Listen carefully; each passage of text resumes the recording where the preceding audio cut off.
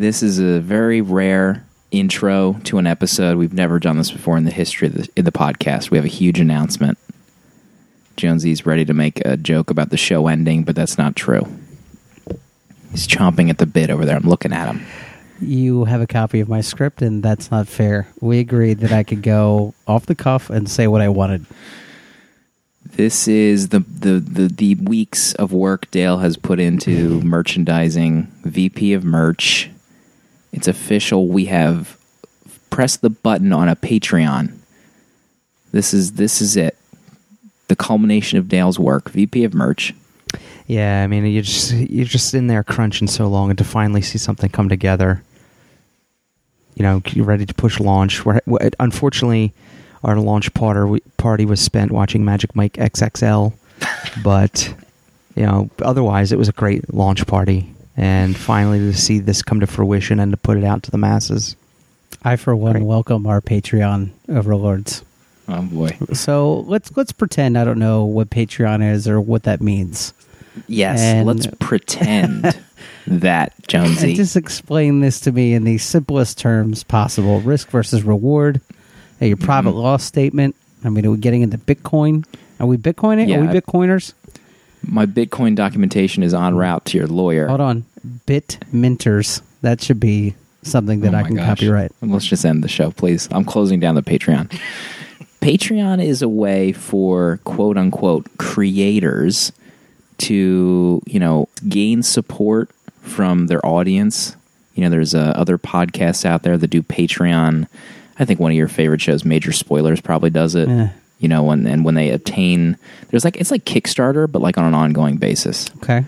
So we could set up rewards where, I'll give Paper Keg $2 a month, and if enough people do that and we hit like X goal, then we like unlock something cool. Okay. Like one of which if you go to the Patreon page right now, patreon.com/paperkeg probably, or we'll have a link in the show notes.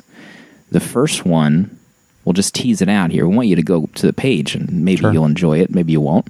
The first one is one of Dale's, one of his dreams. The round table coming back once a month, an extra episode a month. We'll do a round table episode of the books we read that month. Dale. Huge. I can't believe Dale agreed to that. I'm pushing for it. I'm in the back room making calls, pushing it. You're on the Patreon webpage trying to get reverse bidding so that we don't have to do that episode. That's Dale's dream, to bring the round table back. He's always texting me in fever dreams. He's like, round table. Yeah. I feel like the people need the round table. They want it back. I feel like like he's an R&B star. Right. So that's one of the milestones. There are several other ones, one of which is so unobtainable. It's amazing, and it was at an Amenity's idea. So by all means, go to Paper Keg's Patreon on that page. And the main thing is, people do ask us how, like, they want a way to support the show. And we could never really come up with anything tangible or worthwhile. So we did come up with something in exchange. If you back at any level, we'll send you the show 2 days early, 2 days before anyone else can listen to it. So that's the main one.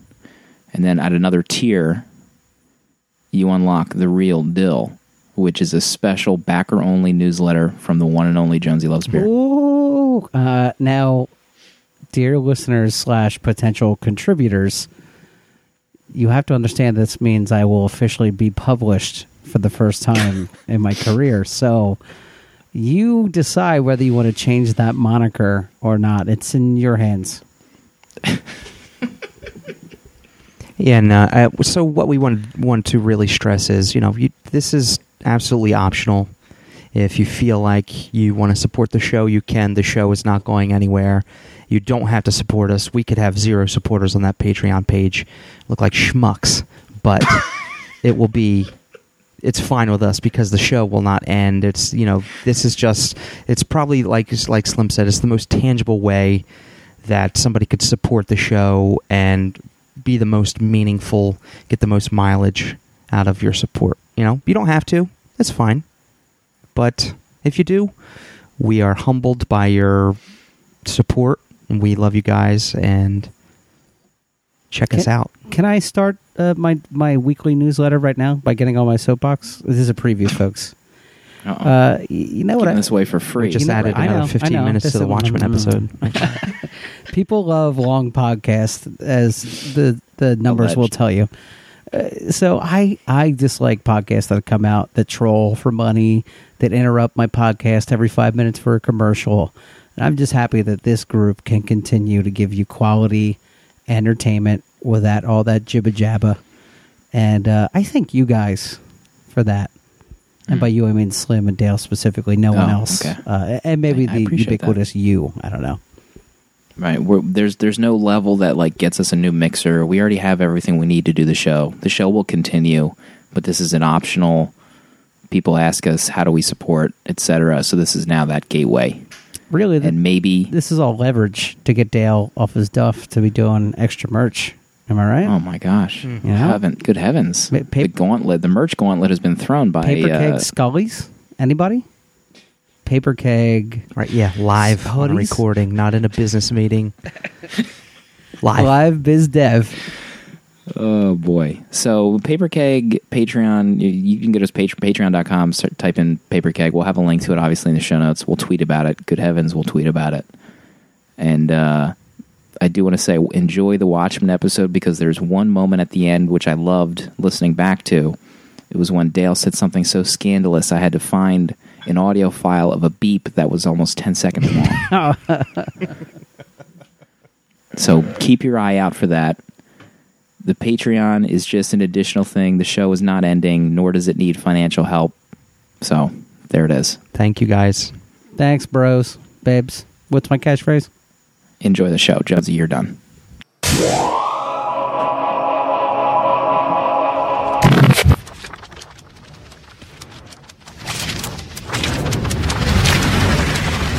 My spidey sense is tingling.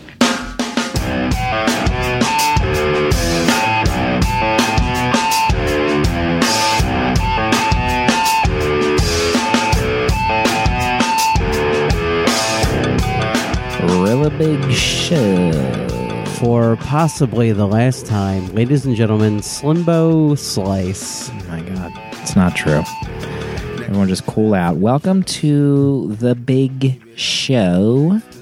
Paperkeg.com. 3 friends talk about comic books that they're reading, and they'll all gather together to talk about one book in particular. You know, it's been the summer of Alan Moore, and we're going to end this summer in style. Gibbs, Moore, DC, Watchmen. Now can you clap? Now can you clap? Now can you clap for them killers? Give it up for them gangsters. And then we'll read your letters live to close out the show. Double up for them gangsters. Double up for them gangsters. Now, we have 3 people on the panel tonight, the original hosts. We have a 4th host, unfortunately passed away very recently. God rest his soul. We have, to allay any fears about credibility on this show. Now, you have 3 dudes talking about comics, but who are you? Why should I bother? We have a writer on the show. An actual full-fledged writer. He's unpublished, regardless. Irregardless, even. He's wearing a sleeveless tee right now, and if I may be so bold as to say that the whiteness of those arms is messing with your webcam in such a way that I've never witnessed before. Much like a large metropolitan area that pollutes the light so you can't quite see the stars on the horizon, my skinny Irish arms be polluting your screens, y'all. I am show writer. That was an official line from a writer. Just today I composed a Microsoft Outlook I'm away from my computer outgoing message. Oh, look at you. and then realized I forgot to set it when I left. So what was the point? Just writing. I write like no one's reading. That's what. That's Once how you're again, supposed to do it. unpublished. Final living host. He's been called the Silver Fox, Facebook phenom. You know, he posts any photo of a family member, like 100 likes instantly. Man. I've never seen anything like it in my life. He's a VP of merch of Paper Keg. He's got, he's cooking up something big right now. Every other day people are asking us, how can we support the show? How can we do it? And Dale's been in his laboratory cooking something up. Yeah. Yeah, they're always like, hey, Paper Keg, what can we do? What can I do? I'm Joe Q Public here. What can I do? Yeah. And that just causes my brain to spin. My silver-haired, I was looking back on my honeymoon photos from 2008, my brown hair of the time. I mean, it's just like a different set of hair. Right. At this point. But, brown or silver, I'm always toiling, always working away at the algorithms, the numbers, what we can do for our listening public. And you told me today, privately over GChat, you think you cracked it. You think you cracked the code. Yeah, it was just directly with you and me on GChat, and it was talking about the future of the show. And, we were hammering out some details, I think, and I think, we're pretty happy. Sure. First off. We're always happy. No matter what. Yeah. No matter what, we're happy. For the record, I was not in this conversation, so I have no idea about the future of the show. Very enthused Dale _A compared with a confused Jonesy Loves Beer. I prefer befuddled. I mean, that's my typical response. Maybe some. But those, go ahead. But that sleeveless tee he's got on, I mean, it's something else. It's next level, and that just may be the start of the future of the show. Yeah. It's like Dr. Manhattan over there but a whitish Dr. Manhattan, just with his aura. Dr. Bronx. Stay tuned for news, in the near future. It rhymes with Matreon. There you go. We have a lot to get to next week. Oh boy, we got something even more special cooked up. Oh yeah. We should clear up the scheduling the next couple weeks for the people, Slim and Jonesy, as it were. Since you're here, Jonesy, since you're live on the air with us, and this is live. Just please lay it on me, since I'm hearing for the first time with the audience. Am I? So, first up, Watchmen episode a little late. We apologize. Sometimes life just throws you those curveballs that you just have to... you have to make lemonade out of those curveballs. Yeah, you have to manage your schedules as best can be. And we're sorry it's late, but to pile on top of that, the dog pile on that rabbit, there's going to be some scheduling, nightmares. easements. We're trying to ease our way around the next couple of weeks, school starting, vacations. Yeah. Vacations. Oh my God. OBX. So, yeah. So the next episode will be we're just going to, should we tell them what it is? I mean... Yeah, good. Yeah, we can go right ahead and tell them. Yeah, this week is the Watchmen Book Club. Next week, we are doing just an episode on the Watchmen movie. Mm-hmm. It might be 5 minutes long. It might be a half hour long. It's but not going to be 5 minutes. It'll be at least 30 minutes. The director's cut is like 4 hours long. I think that's the one we're going to watch. So... It's inaccurate when we had said that the summer of Alan Moore was ending, because technically, next week is going to be a comic movie episode. So we're bringing that back. In the business, in they call that a stinger. A stinger? We're doing a summer of Alan Moore stinger with a movie episode. Okay. Stinger. And then OBX, that episode I think will be out the week we're lounging at the beach, Dale and I, hand in hand. Ordering pizza from the beach, Grubhub delivering it to us, as most people do on the beach. Yeah, on some Mahoney-esque three-wheeler with some sort of pizza basket, on the beach. So we have some tentative plans for what to do while we're in OBX because, another frequent host of the show will be there with us at Naminity. She'll be journeying with us to the beach. And, Dale and myself in our private G-chat thought to ourselves, who needs Jonesy? Amanda is here. Local recording of a beach keg. What more could we ask for? Just so you know, that's actually the title of their G-chat window. Who needs Jonesy? That's actually the meta. That's the metadata that it grabs in the description. Right. Yeah, the meta, and which is all ones and zeros according to Google, but to the naked eye, to the human eye. Lest we forget that Jonesy in the Google chat right now, the video is doing his full-on Randy Poffo macho man savage hand movements when he makes these pointed comments. If you could envision it, please do. I can't stop. I tried just grabbing the mic stand the entire last episode, and it just didn't work. So that'll be the tentative outlook for the next few weeks. The movie episodes are coming back. Brother. Comic movies. It just opens up the horizon for the future. Yeah, which is just to be sure, the comic book movie episode will be replacing a book club episode. At least just this one time, right? Maybe forever. We'll see. We'll see what the future holds. Maybe we replace Jonesy forever. Maybe we never leave the beach. Why bother? Maybe we start our own business down there, like a masseuse business of some kind. We give on-beach massages. Or a pizza place that delivers pizza on the beach with three-wheelers. Oh, God. Can you imagine? You dress up like Mahoney. That's a Saved by the Bell season right there. Delivering pizzas on three-wheelers. I was going to say, you guys should work at a country club on the beach while you're down there. Dale falls in love. Malibu with Sands. We could join the volleyball team. Oh, my gosh. I could try to con Mr. Carosi to lower the price of his cherry Mustang convertible.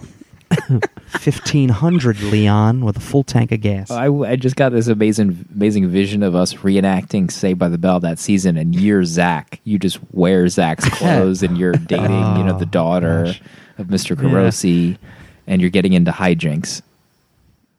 Who plays Carosi? You?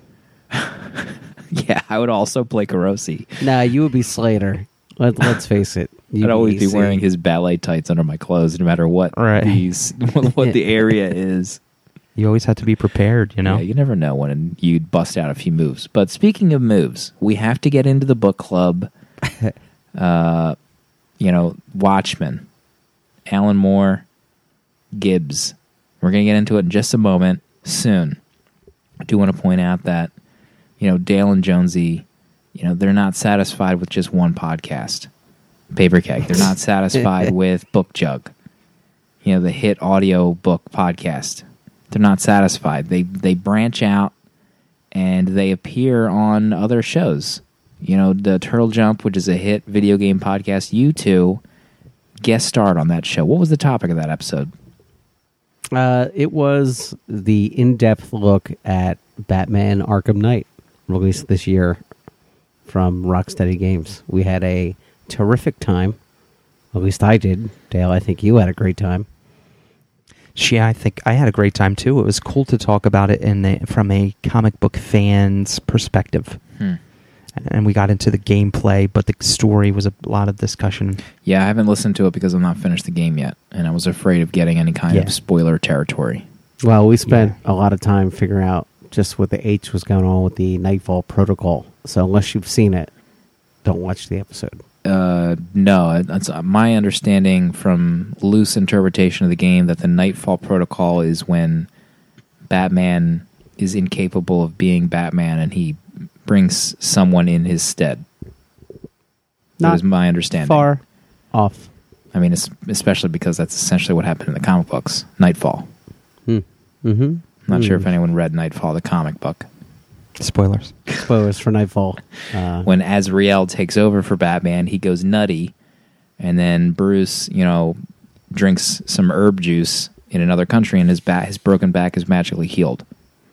Meow. He didn't even do that in Dark Knight Rises, and he got all the cartilage in his knee back. So yeah, or cartilage in his knee, repaired spine, and then he swam to Gotham. Yeah. And that's how he got back to Gotham. Movie's Well, junk. Get that cardio garbage endurance. out of here.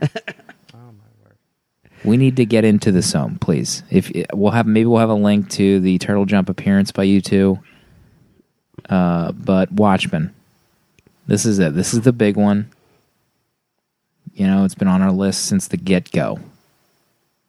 I think, you know, firstly, it's been 217 episodes since we've done it because, you know, everybody could be expecting it from any comic book podcast, right? Mm-hmm. It's because it's the comic book, right?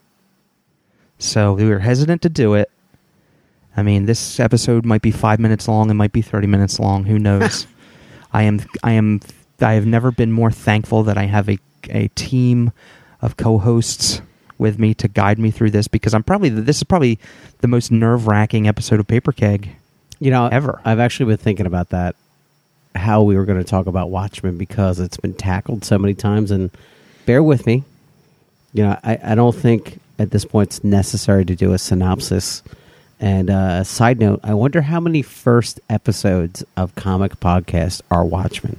See if we can get the intern on that. Crunch some numbers. Yeah. It's Maybe got to be pivot like a Excel spreadsheet. easily like 1 million, like maybe 1.2 million, all first episodes. Yeah.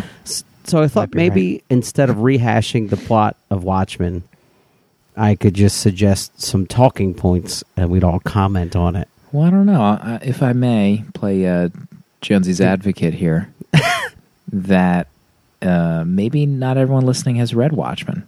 You know, you're right. You know? Maybe This they're show is relying about on new us listeners. to have read it. Yeah. Well, in that case, Like your wife Amanda, probably. It's possible. She probably needs this. It's possible. allow me to take you back then to a decade I call the 1980s.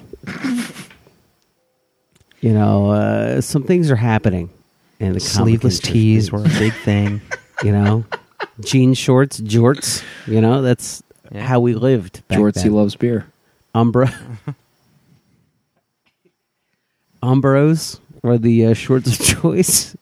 You know, hammer pants and comic books. Comic books were getting dark. You know, Dark Knight Returns, Batman Year One. Frank Miller was heavily influencing the comic scene, and young writer Alan Moore was no exception in that darkness. And he gave us the perhaps cornerstone of modern superhero telling when he writes the ultimate graphic novel, The Watchmen. And the plot is essentially a Silver Age superhero team, you know, that were active in the 50s, 60s, and 70s, are outlawed by something called the Keene Act. And, you know, some remain, some retire, you know, some are working for the government, you know, sanctioned. And now, fast forward to the 80s, somebody is picking them off one by one. And a plot that takes you to the heights of superhumanity, to the depths of Rorschach's soul, and explains to you ultimately what is saving the world, and is it a good thing, as told by the origins of a superhero team called the Watchmen. And who is watching them is the mystery of the book. Does it get solved? We'll talk about it. Firstly, I think, you know, for those who maybe have never read it, there is no superhero team called the Watchmen. Weren't they called the Watchmen? They were. They were called... No, they were the called Minutemen was the old team. And I unless I've been wrong all these long years. They were called like the Super Friend Neighborhood Watch. Well, I thought that there was an attempted incarnation called the Crime Busters, which That's That what it was the first. Yeah. And then it was my understanding that there was a successful incarnation of the Watchmen, but maybe it wasn't in name form. No, I think it comes from one. I think the last issue was the quote about. I don't have the quote with me, but who who else but the watchman on the walls of justice, implying like government and everything else. I do not think. I think Crime Busters was the only attempt at a superhero group, and after that, there was no group. I remember. Wow. I thought it was earlier in the book, but Comedian and the Night Owlman came across the defacing of a wall, and it said, "Who watches the Watchmen?" Do you remember that scene? Yeah, I do. And you know what? I always thought in my heart of hearts that there was a team called the Watchmen that consisted of Silk Spider, Night Owl, the Comedian. Is that her name? Silk Spectre? Do you think that Your heart of Sophie hearts. Spider? Do you Your think Sierra of the heart. 1 million podcast episodes that started with the Watchmen, they spent 10 minutes determining if they were actually called the Watchmen? All right. This is where the interpretation starts. You know, this is why it's the most nerve-wracking episode ever. Well, it's 500 pages. Let's maybe take a few steps back. It's like 450 pages. Dale, you several times in our private G chat talked about how much of a slog it was to get through. What's your Which is frame of named Who mind? Needs Jonesy, just as a callback. Frame of mind while reading, during, and after. Can you set the stage for us? The stage was after our summer of Alan Moore together spent. I mean, there was nothing that was going to put me in a better state of mind to prepare myself to read this finally. For the first time, I've never read it before. Wow. I've read up till maybe the third or fourth issue previous, but I've never gotten through it. So I said, all this Alan Moore that we're reading is really prepping me, because I think I'm finally going to be able to embrace it in all of its entirety. And while not all of that is true in the end, I consumed it, and it's still, nothing had prepared me for the amount of time it took me to read it. I mean, that was the stage set. It was a long set. It was probably like when Dave Chappelle gets on stage and 5 he hours. goes for 5 hours, 13 hours, whatever. Not even the Swamp Things, not even, I think there was probably more reading involved in this than there was in both Fear Agent Omnibus that we read. Wow. Yeah. They were thick. They were thick issues. There were thick issues. We're talking like 26, 28 pages of the comic proper, and then a lot of back material that basically kind of felt like very supplemental to the story. I only took a chance and read maybe 4 issues of the back matter because there was a lot of back matter, and there was a lot of story, a lot of words in the back matter. Mm-hmm. And Excuse me. as soon as I start to try to read an issue in bed, my eyes are closed. I'm like, my eyes are slamming shut, and I'm waking myself up startled. Right. Very tough. Now, It's a read. On top of that, I'm wondering, because I had read it previously. I have like 3 different versions of the print book. I have a hardcover and 2 soft paperbacks and digital. And I was wondering for you if the book was almost sullied in some way, maybe good or bad. Good sully. I don't even know if that's a thing, but like at this point in your life and the Watchmen's status, can you prepare yourself for a book like this, and then does that impact your expectation and opinion of it when you do finally finish it? I'm almost afraid that it does. I'm almost afraid to say that it does. I feel like with this, there are going to be a lot of ears listening because everybody has their opinion on the Watchmen, and a lot of people, I guess, would probably... I'm going to try to come off as not somebody who's a complete naysayer, but and goes against the grain. But I feel like there's going to be a lot of ears listening, and then throwing their milkshakes at the dashboard Right. when they hear the words come out of my mouth. Not to get you even more scared, but the numbers have been going up and up leading up to this episode, so now I know it. they're ready. I feel, this being the first time I read it, there is a lot of baggage coming in, because everything you hear, it's just like everything you hear from the words of the mouths of people who've read it and written about it, they get it. They get it all, and they're able to digest it. And I don't know if that's just because they do get it, or they just, highlight the parts of the book that mean something to them. And I don't know if my expectations were met, but I also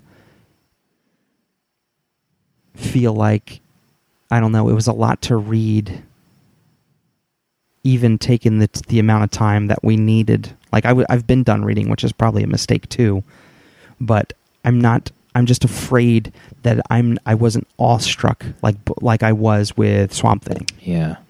And for those that maybe have not read or have no plans to read, but I'm refused to say that it's going to be a spoiler at this point, but it's 12 issues, and Rorschach, as I call him, he is the guy with the stuff on his face, obviously, and he's trying to uncover who is taking out or attempting to take out the members of this team, or superheroes. It's kind of like if Civil War stuck and 20 years later, and they're all just kind of underground retired vigilantes. So he gets to the bottom of it, and it leads them to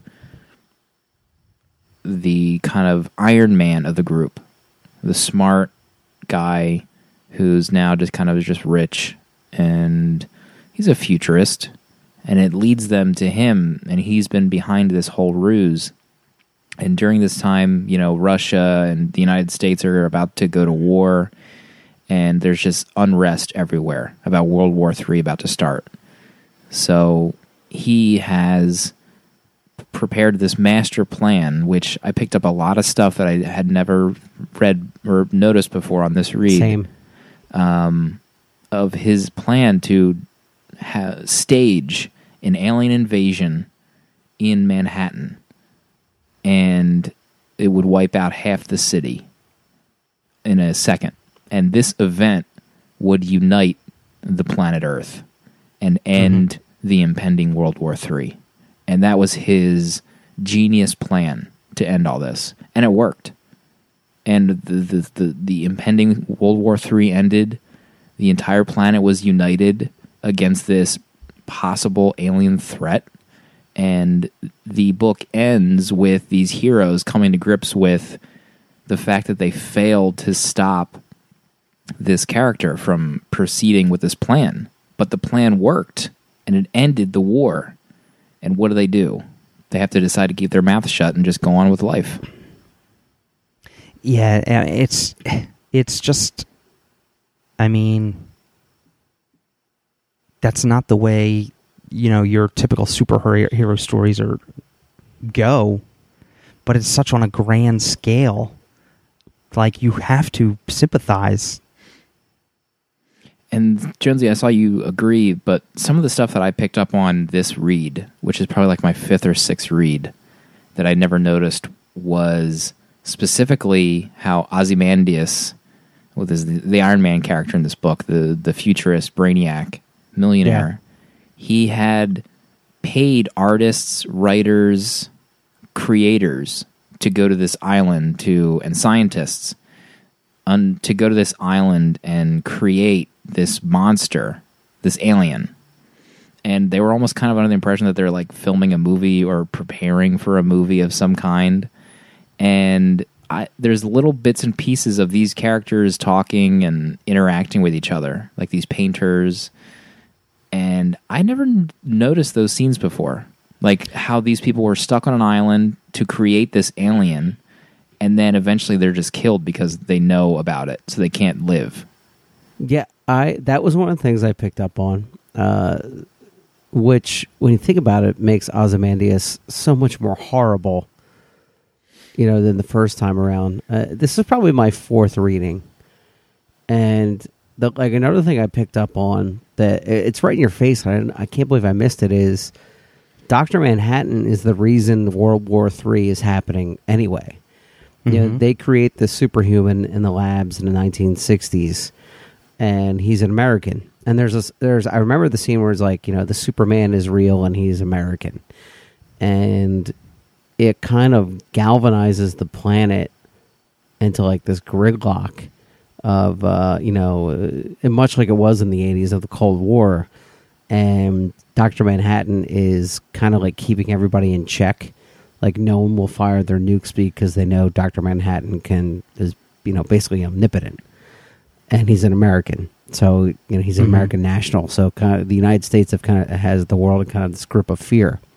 So, you know, I didn't realize that the main linchpin of Adrian's plan is to remove Doc Manhattan and then go about uniting the planet.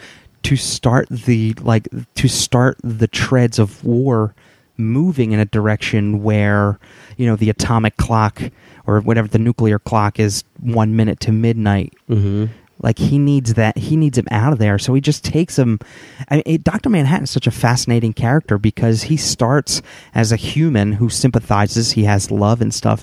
But by the time we meet him in 1985, he's just above. He is a god. He is above humanity. He is above anything that has feelings.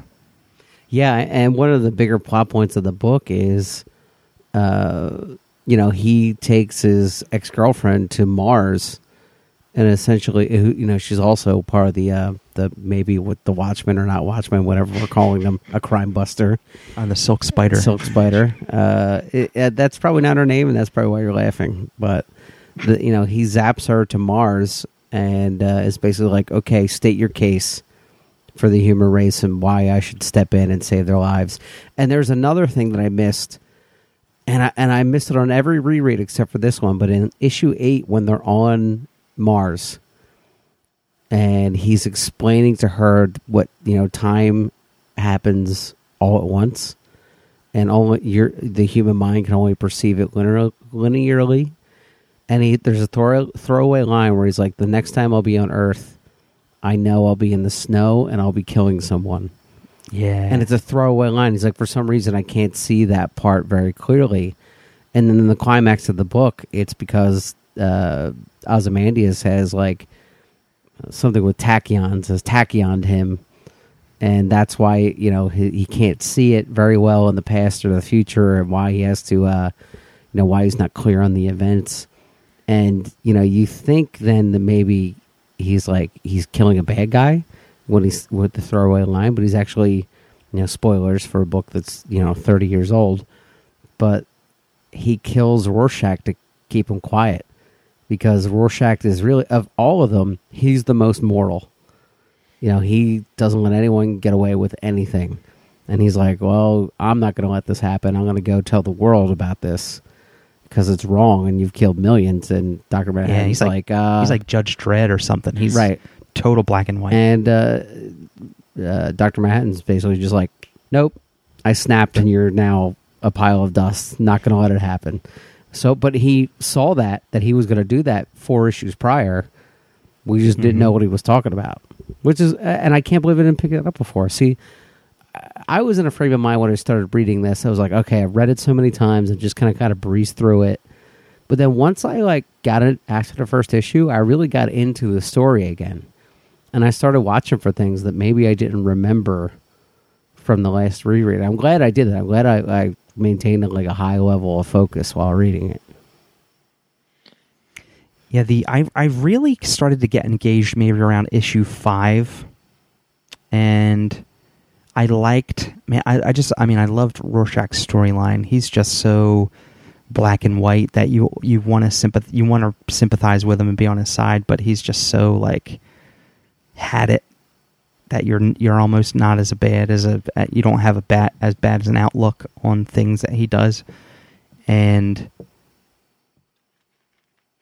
the stuff. I mean, it's just Alan Moore. He's good at what he does, man. When Dr. Manhattan first makes it to Mars, and it's like a whole issue of him putting you inside the mind of Dr. Manhattan when he's speaking in terms of how Dr. Manhattan sees time. That might have been my favorite issue.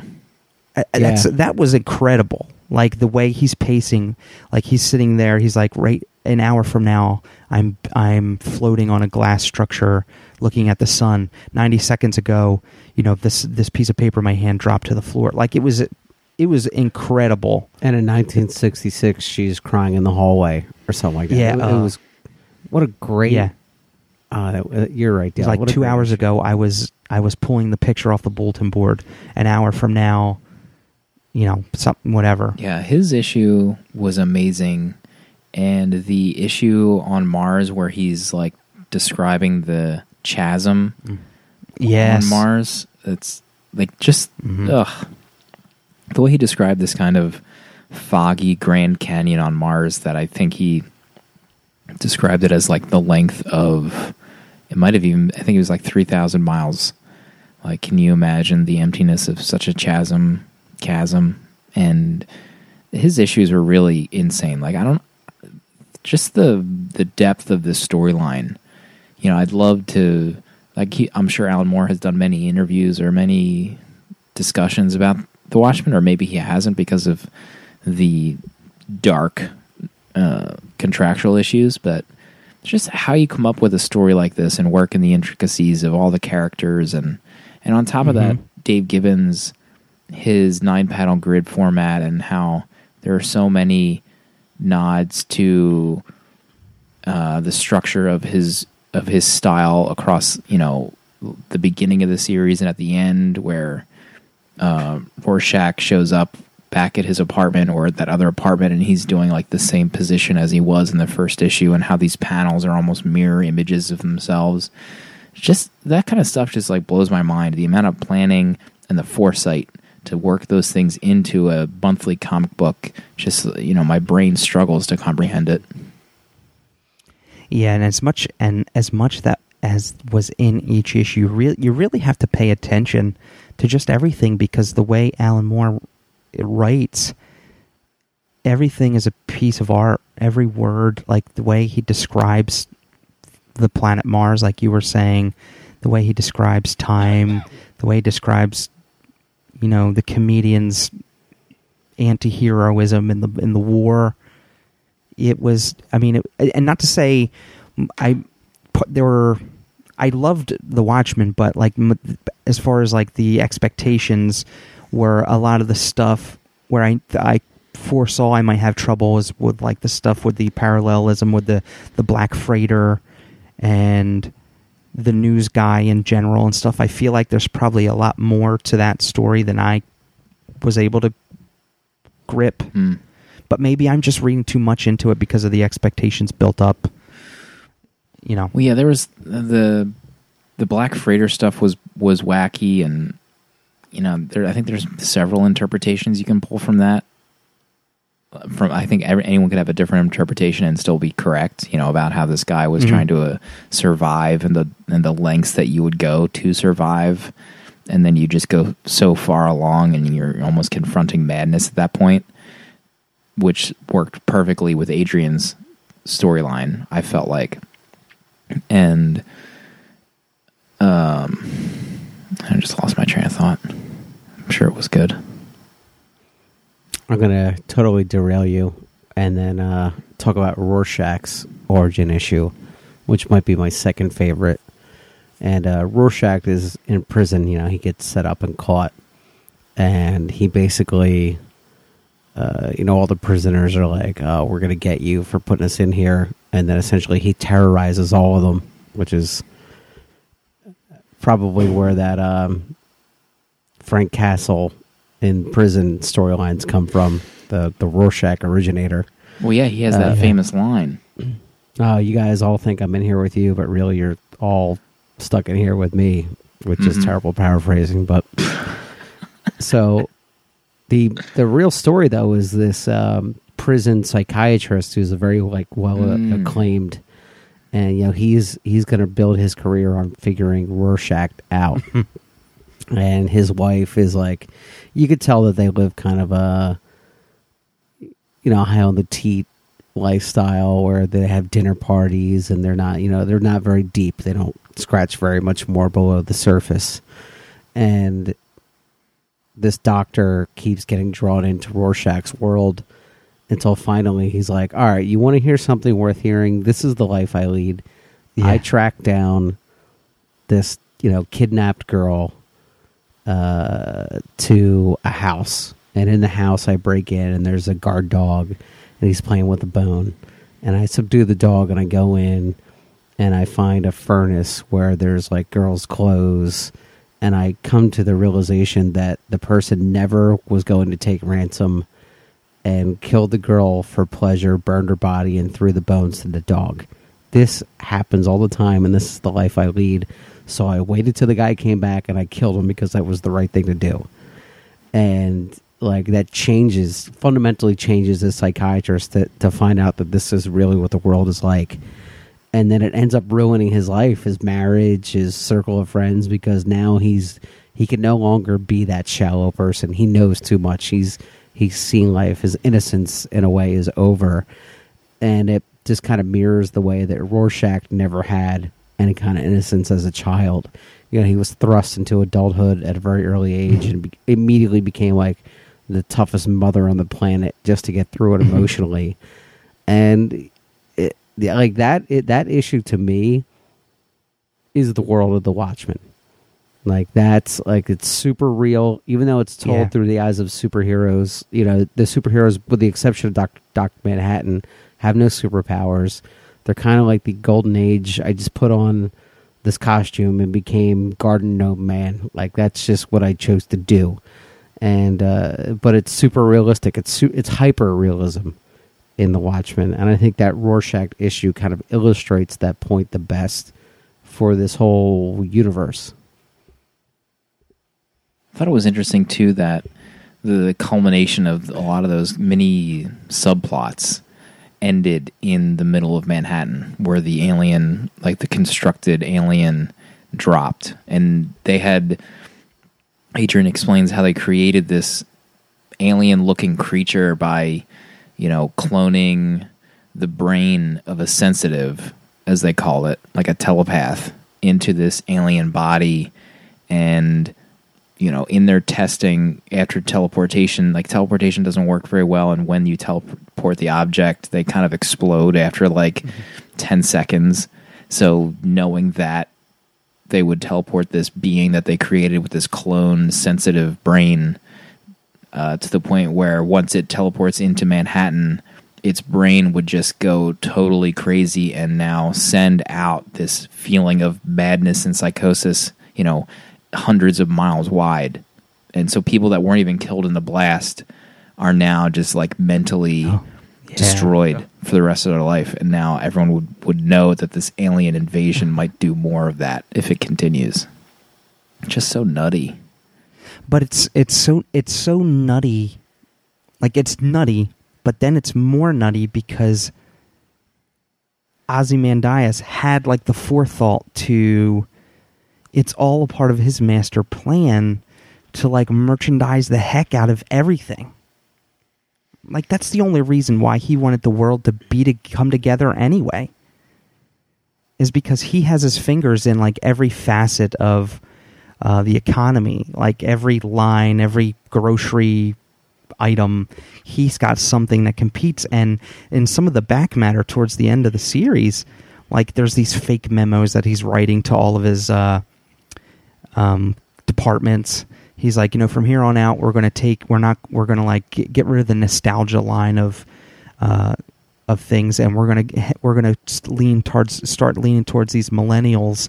We're going to call it the Millennium Line, and we're going to lean towards these people because his master plan is to just cash in on what he's creating, and it's just it's good you brought the world together. I don't know, it's kind of mind blowing just the fact that what he did and the result of it, which was a good thing in the end. Was it though? But was it? you brought the world together. I don't know how long that could last, but another topic that was, you kind of see later in Spider-Man Reign was the way that they got Dr. Manhattan off planet to leave was to trick him into thinking that many people close to him had contracted cancer because of the way his body is constructed. Like the girl that he was dating early on in the Minutemen Crime Buster era, one of the main villains that he had contracted cancer, and some other folks. And I thought that was a really ingenious way to get into the mind of Dr. Manhattan. And I guess I never, for whatever reason, saw the connection between Spider-Man Reign as well later on. Like this kind of radiation would poison Mary Jane and kill her, but it was like a real version of that storyline.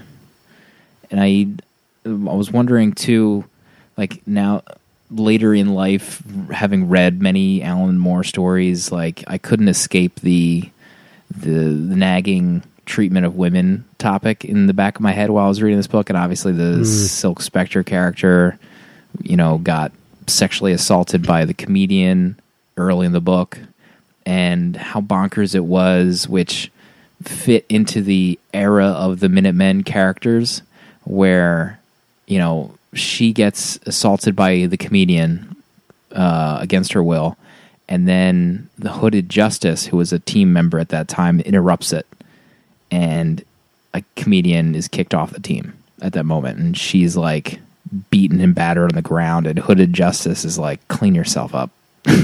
After he saves her, he's like, he's just kind of like almost embarrassed by the state of her after that, which I wouldn't immediately chalk up to like some kind of anti-Alan Moore comment, because I think that fits into that era of like how women are viewed and would have been viewed in the superhero team.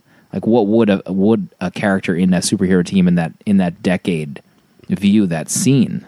Because it's just a scene that you've never had experience before in a comic book in that decade, probably. Mm-hmm. Amazing when you think about it. The level of ignorance that still exists. And go ahead. Yeah, it was also I picked up. I got vibes that Hooded Justice was also definitely embarrassed because comedian basically called him out for being gay because he saw the comedian made a comment towards like isn't that how he liked to see his men or something. Oh really? Like he knew the Hooded Justice secret. Maybe that's either. But still, yeah, it was tense moments, and then after all that, the original Silk Spectre ends up loving and hating the comedian, and the comedian obviously the father's Sally Jupiter, but in the end of the story, like she finally has closure because she knows her daughter knows that the comedian is her father, and she ends up like kissing the picture of the comedian after all that time. Well, I couldn't remember on this read. Like I vaguely remembered that comedian was Jupiter's father, and I couldn't remember when she was conceived. Like I couldn't remember if it was during the rape scene, and like that was the dark secret, that was when she was conceived. But then she talks about how it was a random Saturday afternoon, and the comedian or Eddie came over. It was one time. So they connected again later. So I was wondering, like, I guess maybe this speaks to the character, I guess, of Silk Spectre. But, like, what kind of character was she that Eddie would come over to visit her on a Saturday and welcome it? Presumably. Yeah. Like, why would you do that? Like, he's not, the sexiest man alive. Like, even so, he just raped you in the HQ of the team headquarters, the team. Why would you be like, well, you know what, Eddie? Crime Buster. Maybe I was wrong about you. You want to have some coffee? Let's talk about things, and let's have sex and conceive a child. Like that for whatever reason in this read, not for whatever reason, it just didn't work for me. Like I didn't get it. Like, and maybe there's a scenario. I don't know. I honestly don't know the scenario where you get raped by a man and then 3 months later, come on over. Has that ever happened? God, I hope can't not. imagine that has. I feel terrible some sort for of the world we live Stockholmy- in. That's some like, sort of Stockholmy kind of scenario, but that's like, I don't think she wasn't in some sort of Stockholmy scenario. She had freedom and. But the way she described it, I'd have to find my tablet's dead. But her exact like phrasing, it was just a Saturday afternoon, and he came over or something like that. But yeah, because when Jupiter realizes the comedian's her father, she's like right before she's laying into him, and he's like, something, force yourself onto a woman, and comedian is like distraught because he knows that she's his daughter, and he's like, it was just, it was the one time or something like that, and it's just, it was. I was so conflicted reading the scene because at one point you're supposed to feel the anger for Jupiter for knowing that what he did to her mother, but at the same time, you have this character like the comedian who's barely has any redeeming qualities, but now he's a man who has fathered a child that can never know that child's love, ever. So it's like, yeah, it's You're a really making me upset right now, like it's a emotionally upset. It's troubled. a conflicted story because I don't want to feel empathy for you at that point. Like I want you to be gone, but it's just it's an uncomfortable situation to be in, and I'm just reading it, and I don't have to live through any of that stuff, Right. But I don't know how to feel about that. But the other thing I remembered that I wanted to talk about, which was the whole reason why the comedian was killed, pretty much, was that he stumbled upon the island that these artists and scientists and creators were creating this alien for the invasion, and he couldn't deal with it. He realized that this would put an end to his wars that he loved so much. It's like the Punisher stumbling upon a plot for world peace. Like, what would he do there? he'd be so upset and go psychotic. And like how weirdly comic book tropey was that? He happened to be like on a scout plane coming from Nicaragua, and he happened to fly over the uncharted island and see the shenanigans that was going on, and that's how he was tipped upon. Like, had he not been flying this random plane over this uncharted island, that was like super convenient in the world. It's this 500-page story, but. And you would think that it got the ball rolling. You would think that Adrian would have had some kind of cloaking device on that island at that point. Super intelligent as he was, or you would think it would be it's at least an underground layer. Not like the Astrodome where everybody's like, "Oh yeah, we can see everything going on." It's like 1984. There's plane travel. I mean, there's not like 1 square inch of this planet that isn't probably flown over at some point. Mm-hmm. If it's just because it's uncharted doesn't mean it's not flown over and viewed upon. Yeah. But and the comedian of all people sees it, but it got the ball rolling on Rorschach's incredible like opening monologue, and the ending talking about dirty New York City and the ending I loved as well, because Rorschach sends his journal to the only person that he thinks he can trust or would do well with his journal. He's been keeping notes about this whole investigation and his findings, and knowing full well that going to see Adrian he might not return from. So he sends his journal, and the reveal of where he sends it to is funny. He sends it to the Gazette, I think is the newspaper that he sent it to. Is the New Frontiersman. The New Frontiersman. And the end of the book, they find this journal, but they pass it over because they read like they read like a random page of it, and it's like nonsensical jabbering about a cut open dog's head. And then he stumbles upon it later again, this kid, they're talking about what they're going to put on the front page, and I guess they leave it up to this kid, and the journal is like, right in front of him.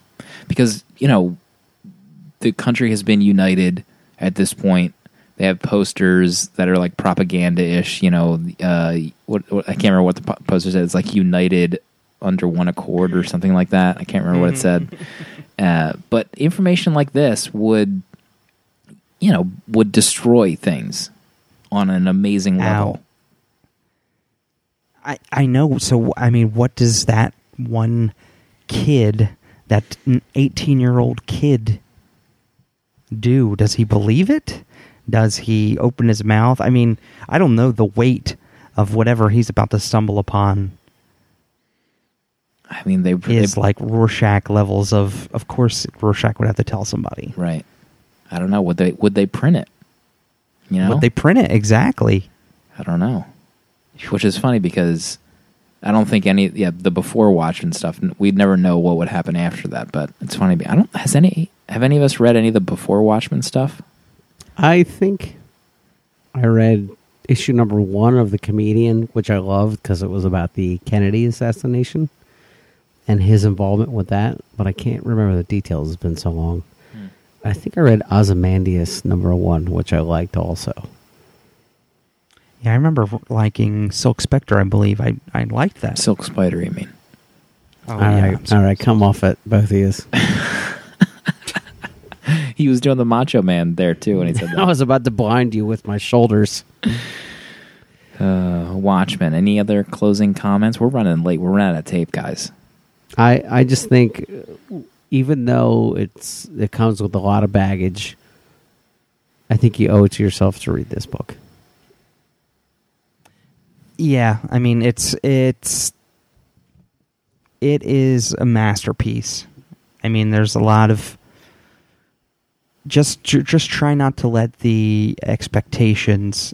Try to go in with no expectations, even though you probably can't, swing a dead cat without hitting some form of medium informing you of what your expectations should be. Right, and don't let Dale's opinion earlier sway you in any way. He was afraid to reveal his opinion, for the internet at large, in front of their keyboards. Yeah, and also we ended up not having to go down the paths of, like, I was paranoid that, the symbolism of the Black Freighter was going to be this huge discussing point, and I was just like, I'm not equipped to handle the paths we're going to go down. But we went up. But I should have trusted my co-hosts, my friends, because that's above all else. I trust you guys. Always not stand so on much our shoulders, but we'll get you there to those heights. Exactly. Yeah. There you have it. Watchmen. I might need to buy the Absolute Edition now at some point. Shocker. Come Baltimore. We got your letters. I'm gonna open them up. Farrington's gonna read them Rest in peace, Mark. to you. Letters at paperkeg.com. You shoot us a letter, we might read it on the air. Our first message comes us from, in my mind, I'm going to name him Legacy Friend of the Show. Legacy Friend of the Show. Artist extraordinaire. Our friend Catcher. And I might tear up reading this letter. I miss this guy so much. Hey guys, firstly I wanted to say that your summer of Alan Moore has been a delight. Dale's history lesson about the Centralia mine fire was breathtaking, and the book clubs might finally get me to read some Alan Moore. Secondly, Slim mentioned on last week's episode that he found the idea of Swamp Thing experiencing the same moment through two perspectives really interesting. It reminded me of a similar idea tackled using Multiple Man throughout Peter David's run on X Factor, Volume 3, and his prequel miniseries, M for Madrox.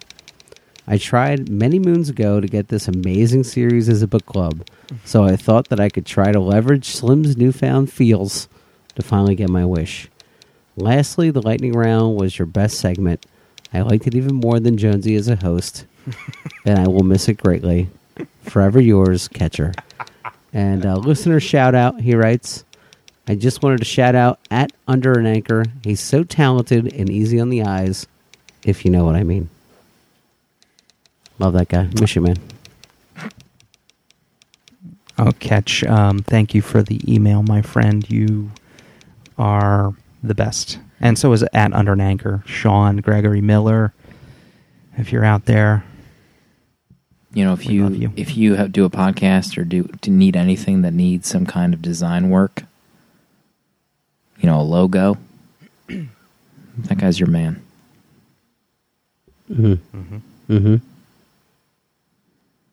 Next letter.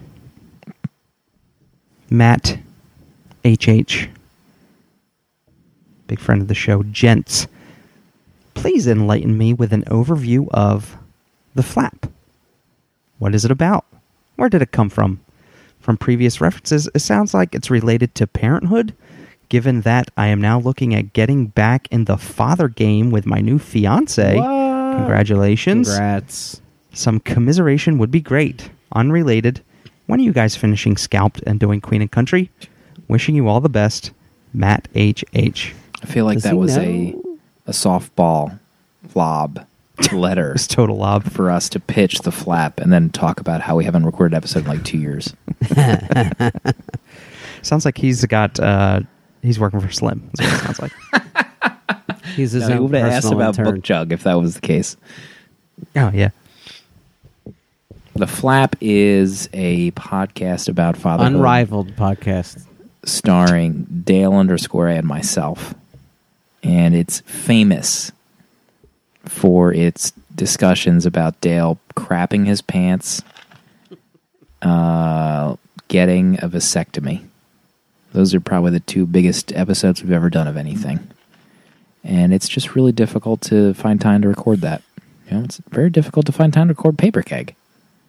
Yeah? Let As alone The witness. Flap.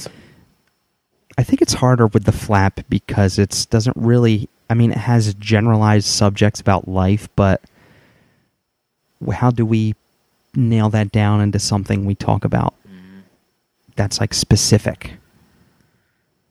So when we don't have something specific that we're going to discuss, I don't think it really enters our mind because it's like, well, when we have something in parentheses specific to talk about, we'll talk about it. Otherwise, we're just going to end up babbling on about our lives, which could be interesting, but we don't prioritize that as something that we should record because it may just end up being the most boring stuff ever. Who knows? And unless I poop my pants, I don't have anything to talk about. So when, Dale, are we going to finish Scalped and do Queen and Country? Your feelings I would on love to Scalped? read.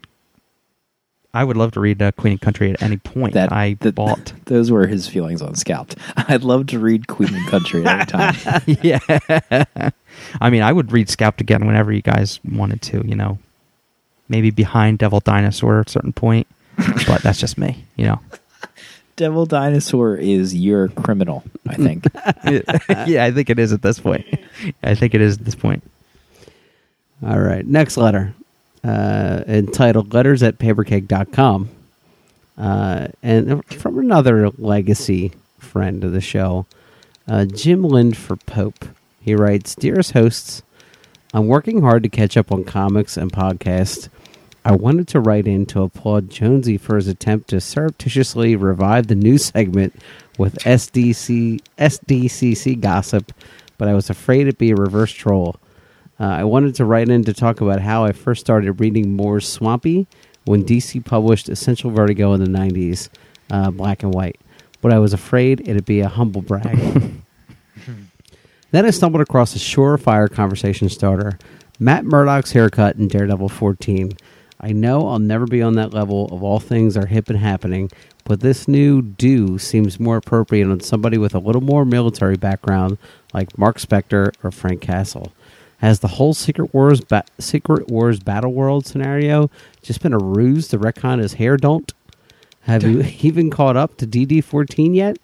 Are you all in denial that this legendary Wade Samney run is coming to a close? Listener Lightning Round, Cyborg number 1. Did DC just create a perfect first issue of a series by introducing you to a character, his desire to belong, his dysfunctional family, and an ongoing alien war? I think they did. Until Amanda and Mark start their own Gears of War podcast, make mine Paper Keg. At Jim Lindford Pope. Rest in peace, Mark. R.I.P. Mark, we miss you. I think I might have seen his ghost a couple days ago. Oh, yeah. During our SummerSlam bash. Mm-hmm. He was floating around the frame of the TV. His head, his disembodied ghost head, obviously, because he's a ghost. What a show. I think we might One have more letter. One more geez. letter. Whoops. Coming in hot. Yeah, the Daredevil stuff. I don't know if I'm on 14 yet. I'm close. 14. I mean, it's probably 6 months ago that I've read a Daredevil comic. So Yeah, I don't know how But- I got caught up on Daredevil before I know. both of you finished. I was just gonna say you've like read them all in one day, and we've been touting this comic since day one, and then best all of a comic sudden we just ever. stopped reading. You need to be Yeah. reading Daredevil. We haven't read it in a year, but it's the best. I don't know, True. Maybe if we, True that. maybe if we, Book maybe chug if it. we every so often had a round table discussion, maybe reintegrate that into once a month. You can't the only even thing keeping us finish honest. Watchmen in time. Barely. You're going to have time to do a round table? Get out of here. You stink. That's Ooh. I actually like Daredevil's hair from the beginning of that run. Shorter, a little out of little messy. Mm-hmm. I don't like the longer version that he was rocking before the buzz cut. I'm going to go ahead and agree with you there. And the next letter came in hot because our man at Dragonfro is allowed to do that. So here it goes. I'm a little behind on the show. How far? Cue the Jonesy grunt noise, Dale's wow, and Slim's eye roll.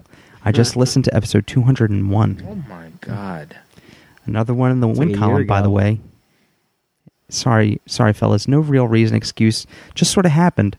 I promise to get caught up soon. One comment about 201 really surprised Slim. Didn't. Hold on a second. Jonesy just said that was a year ago. Yeah, it feels like it. Is that 16 weeks? Yeah, it was earlier this year. Not even 15 weeks. It could be last century as far as I'm concerned. Sorry, continue.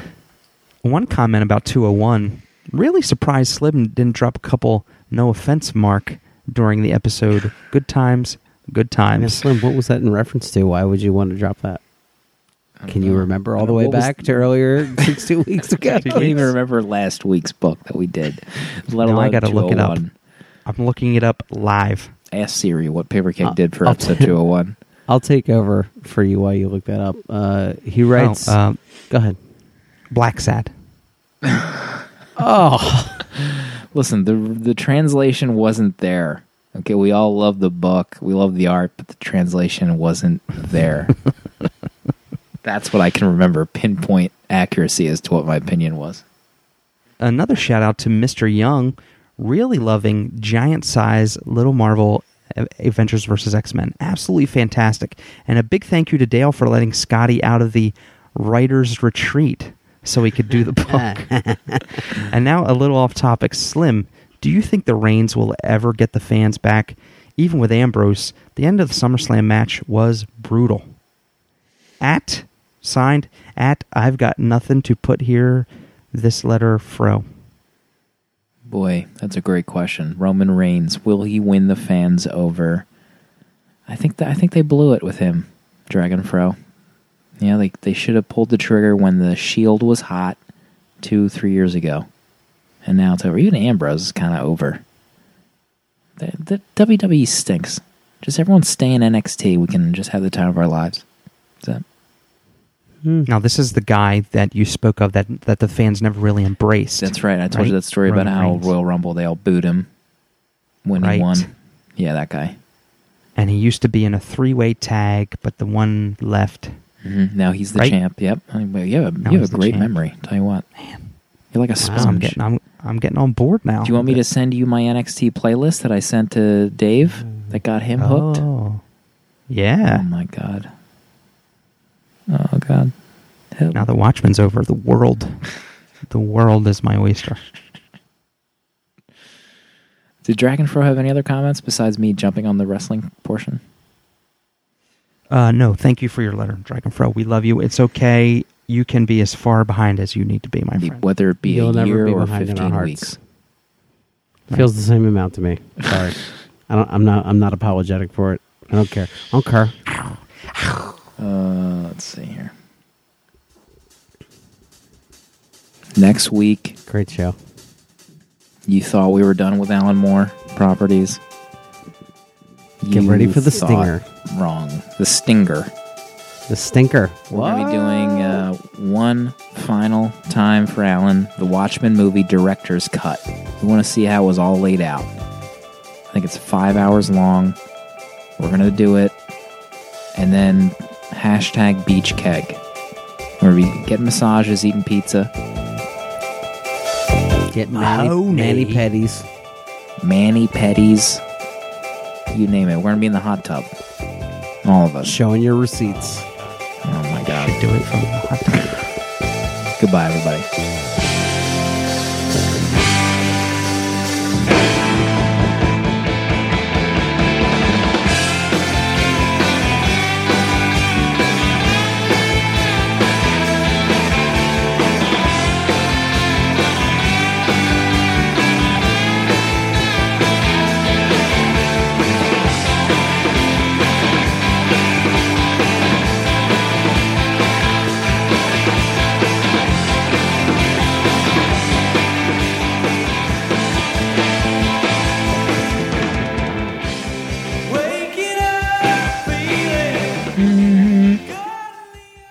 Oh.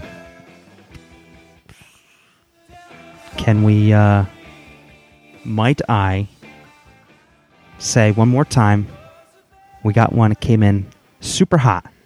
How hot was it? Super hot. Legacy friend of the show, another legacy friend, Don Garvey, returned from the grave. I was about to say that. Don't end it yet, he says. I tuned in for a live show for the first time in for what seems like years, episode 201 in parentheses. Oh, super topical as always. Sitting here with my son. It's all it's all rapey rape, penis rape. Dale, how could you? Why would you say this thing? Love you, mean it. Darn it, I missed out. He didn't miss out because we're doing it live during the famous fireside segment. The only segment left standing. You might be talking about Watchmen.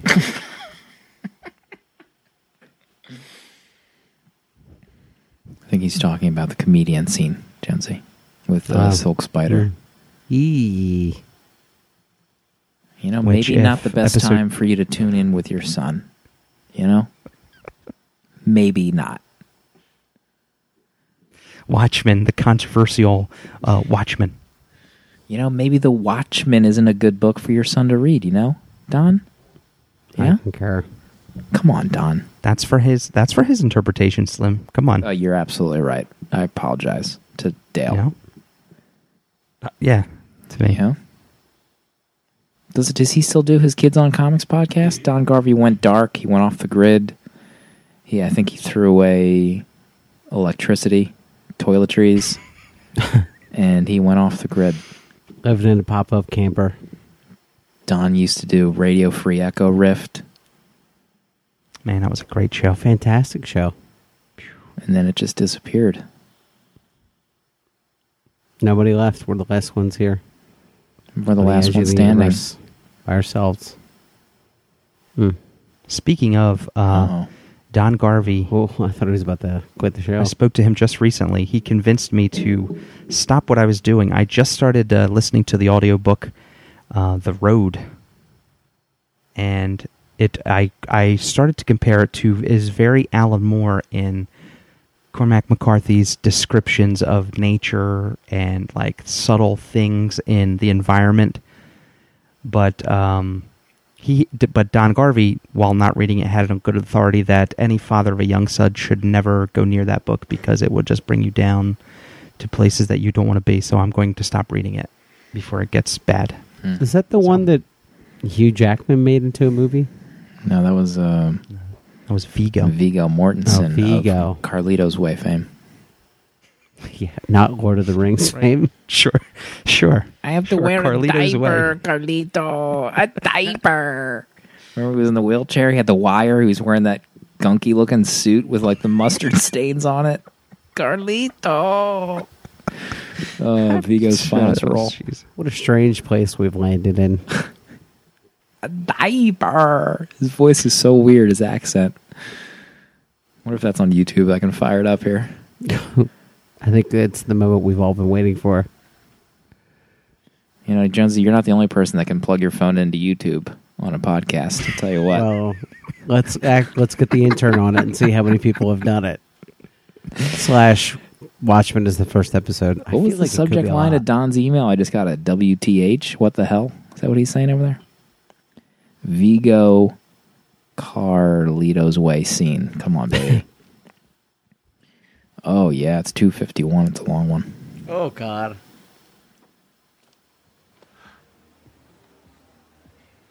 He just found the wire on Vigo. He's pulling it off. Vigo is very upset right now.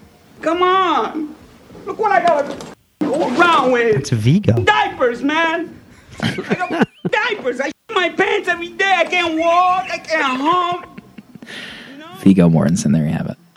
I can't hump. I mean, he's had to come a long way, okay? He's done it all. He's done the hard work to get where he has gotten. Absolutely. You know, it's another book maybe we should add to our list. To set aside the Ranger. History of Violence. Wasn't he in that? Isn't that based on a graphic novel? Mm-hmm. It was. Who was the female lead in that movie?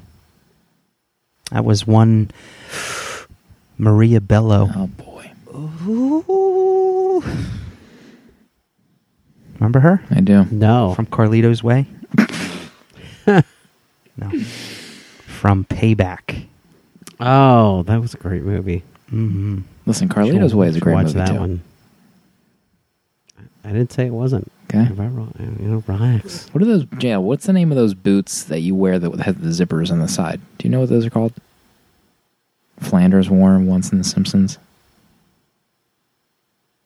Oh, God. Talk about Uggs? No, like, they're like leather man boots. They go up to your ankle, but you zipper them up on the side.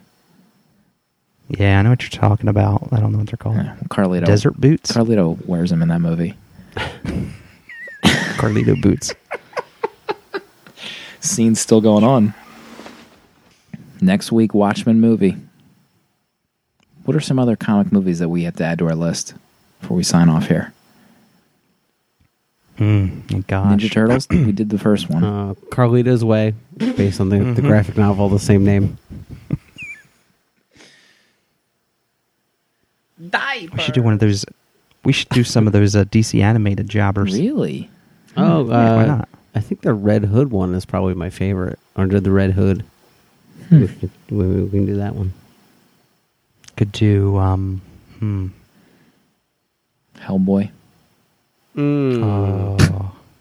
You know what just came out on Comixology today was that Hellboy BPRD 1954 or something like that? Like their first story? 1952? Yeah. That's good. Disclaimer, That's a I good work for Comixology. Yeah. The old one, or is it the new series that it's out? I don't know, whatever was just collected today. Oh, in yeah, trade. yeah. Oh, yeah, that's good. Blix. That's with, what's his name? Alex Maleev, Jonesy's boy. Metza. Debatable. Alleged BCC encounter. His art Off the record. is incredible. His art is a treasure. You want me to... Okay. That is incredibly offensive. Maybe just don't put that on the